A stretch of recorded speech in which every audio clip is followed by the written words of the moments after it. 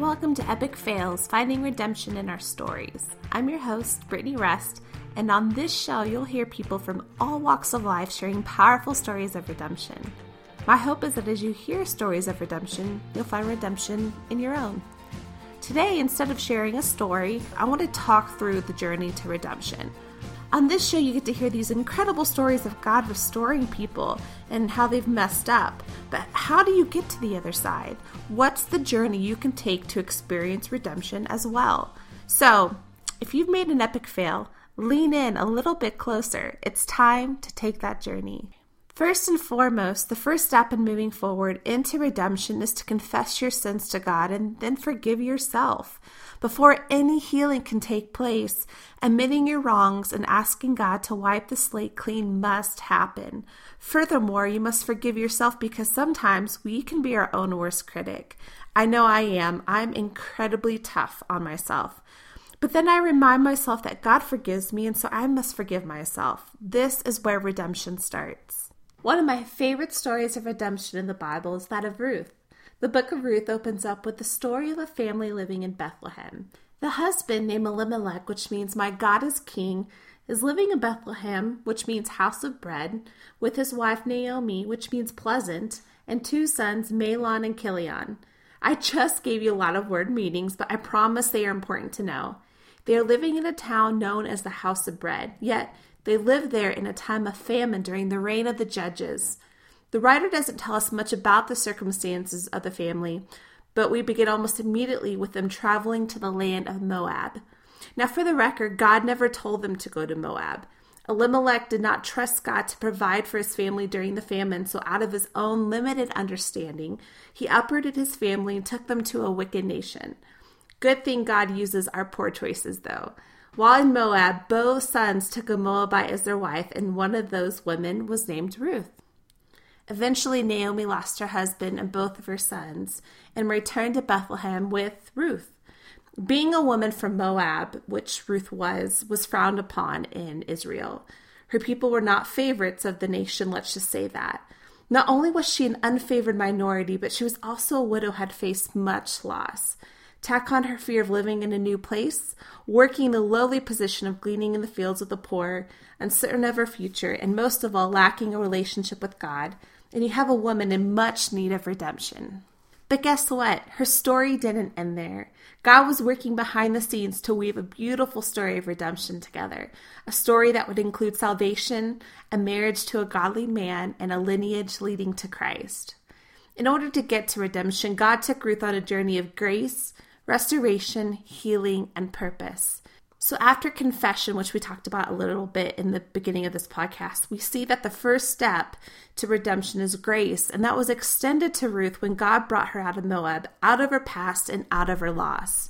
She didn't deserve it or what God was about to do, but we serve a God who loves us undeservingly. Grace is getting what we don't deserve. It's the unmerited favor of God. It's getting all the good things we've been given in life because we don't deserve any of it. If we are honest, we don't deserve healing or salvation or any good gift. But God loves us so much and is a good Father who longs to give us good gifts to his children. For God so loved the world that he gave his only Son, that whoever believes in him should not perish but have eternal life. John 3:16 tells us of what great lengths God went for us. He sent his Son to earth to die for us. What else won't he do for you? Wipe your past? He wants to. Isaiah 1:18 tells us that if your sins are blood red, they'll be white as snow. If they're red like crimson, they'll be like wool. Although your past and sins have covered you and made you feeling red and tainted, God's grace cleanses you so pure that it's as if your sins had never happened. In fact, God forgets it as if they never happened. He also wants to make you a new creation. Therefore, if anyone is in Christ, the new creation has come. The old is gone, the new is here. 2 Corinthians 5:17. You are a new person, my friend. You are not the moral failure. You are not the lie, the rebellion, or the mistake you made. You are new, redeemed, restored, and clean. He did that with Ruth when he extended grace to her, and he wants to do the same for you today. Your past does not define you. Yes, it will shape you, determine some consequences, and potentially cause some future obstacles. I faced church correction and took a big step back as a result of my sin, but it was necessary and beneficial to moving forward. I want to make one thing clear today. In fact, if it's the one thing I can leave you with today, it's this. Your past will never trump God's vision of who you are or where you are going. And I'm going to say it again. Your past will never trump God's vision of who you are or where you are going. He will use all of it. In addition to receiving grace, Ruth experienced restoration. Have you ever heard of the phrase, leave it better than you found it? My parents still live in the 3-story house I grew up in Missouri. It's an old house and hasn't been updated in a while. It still had those dark walls, floral wallpaper, and dated fixture reminiscent of the 60s. A few years back, my parents decided to spend a month in Florida over their anniversary. My 3 brothers and I decided it would be fun to do some updating on the main floor while they were gone. You know, some fresh paint on the walls, updated decor, and even a new toilet installed by yours truly. And boy, was that harder and a bit more gross than I ever thought possible. We wanted my parents to come home to a different house, a better house. You see, over the years, my brothers and I had made a bit of a mess of the place. Through our mostly harmless fights, temper tantrums, and house play, we left some broken doors, shattered windows, and holes in the wall over the years. We wanted to make good on that destruction and wanted to leave the house better than we had left it before. Not sure if some fresh paint, updated decor, and new toilet did the trick, but I like to think it looks a little bit nicer. God is in the business of making us better through restoration. He might find you tattered and broken in the aftermath of your sin, but He won't leave you there. He will go to work and He will make you a new creation. He takes the broken and restores, the guilty and forgives, the ashamed and gives hope. He fills emptiness with purpose. That's what Jesus wants to do in your life. He takes a tattered and broken person and makes them better than ever before. When Jesus goes to work on us, we become unrecognizable to the people who knew us before. Whenever I share my story of how I used to be in bondage to anger, people who didn't know me then, but now do, can't believe I used to be a person filled with such rage. Every time I tell them it's only because of God's handiwork and grace, because that's the truth. That's the power of restoration. Furthermore, God's definition of restoration doesn't just mean putting us back together, but it means to go above and beyond and making us better than ever before. We're always in far better shape after Jesus has gone to work on us than before. It doesn't mean that we won't suffer or feel the growing pains, because we will. 1 Peter 5 shares that we will suffer a bit, but that God will restore us. That's not a maybe or if He feels like it. It's a promise that God will restore His people to a better place. With Ruth, she was no longer an outsider, alone and poor in Bethlehem. She had family and purpose beyond anything she could have hoped for. You might feel like your past has left you too broken to be of any use. You might feel so used and ashamed that God can never use someone like you. But these are lies the enemy wants us to believe to keep us down so that we won't fulfill God's purpose for our lives. Rebuke these thoughts and remind yourself of these scriptures we are learning about regarding our future. Ruth also experienced healing on her path to redemption. When God puts us back together, there's more than an external picture being put back together like a broken vase or the cleansing of red to white. God does an internal working in our heart and our soul and our mind that is a healing of sorts as well. An internal healing from the brokenness, guilt, sorrow, and pain we've experienced.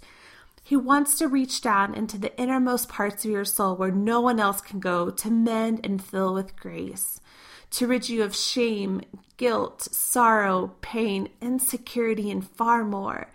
These are works only God can do. No human has the ability to fill your void and depths of the heart.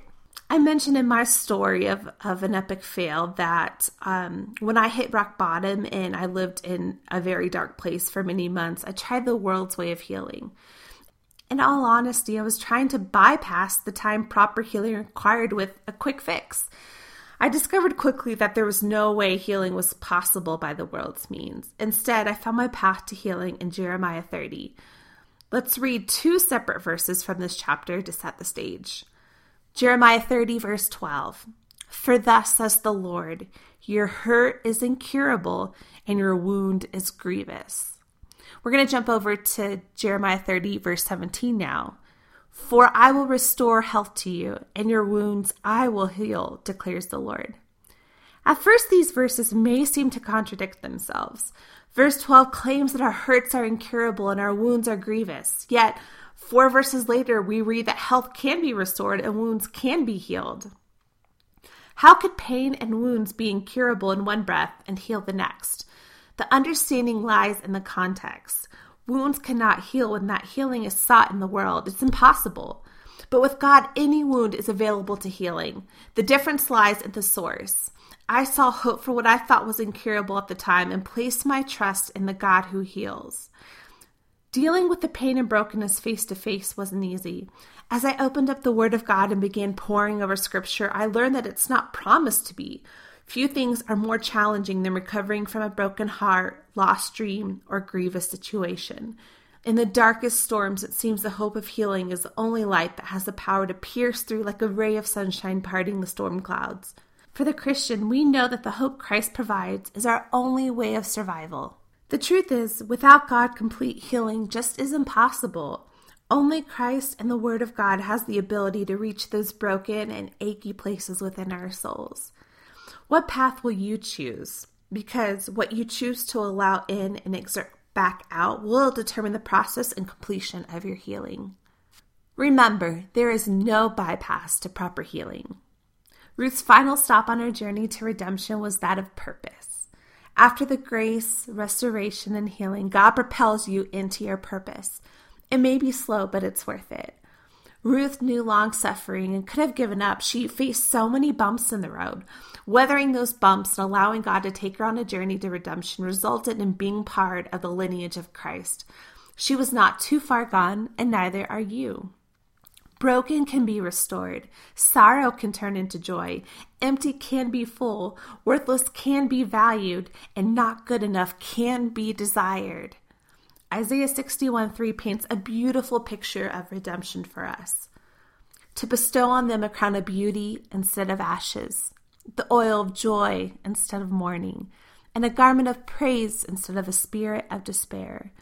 They will be called oaks of righteousness, a planting of the Lord for the display of his splendor. There is nothing more valuable in this universe to God than you. God has a plan for you regardless of your past choices, upbringing, and culture. God sees his child when he looks at you, and he sees value. And with value comes purpose. Your purpose and dreams matter to God. He has put something in you to be birthed, a seed of sorts, to be nurtured through your pain and long suffering, and to be birthed at a very specific time. Have I made a good cause that redemption is possible for you? If there is still any doubt in your mind, remember what Jesus did for you. The Son of God didn't have to come to earth. He didn't have to wrap himself in flesh and live as a man for 33 years. And he certainly didn't have to die, but he did all of that. And you know why he did it? For you. Yes, you. He would have done it all just for you. Jesus paid the ultimate price when he sacrificed himself on the cross. He took all your sins upon himself and died the death of a sinner. Thank goodness he is who he says he is, because he was able to conquer death, something only he could do. And with that victory, you are granted access to the Father when you make God your priority. Jesus paid the price for you. He extends his victory to you. And not just once at salvation, but every single day. When you've messed up, no matter how big, know that there's a gift waiting to be received by you each and every day. Don't let it go. You can start a new path today, a path worthy of the calling placed on your life, filled with great purpose for the kingdom. Confess your sins, forgive yourself, and take the path of redemption to a life that glorifies God. Thank you for joining me today. If this podcast is something that is ministering to you or you think others might find interesting, please subscribe on iTunes and leave a review. A review helps this podcast grow, which helps to get the word out to people who might need to hear this story of redemption. Tune in again in 2 weeks for another powerful story of redemption. In the meantime, you can find more information about me, read weekly devotionals, and find out what I'm doing around the web at www.brittanyruss.com. I'll see you next time.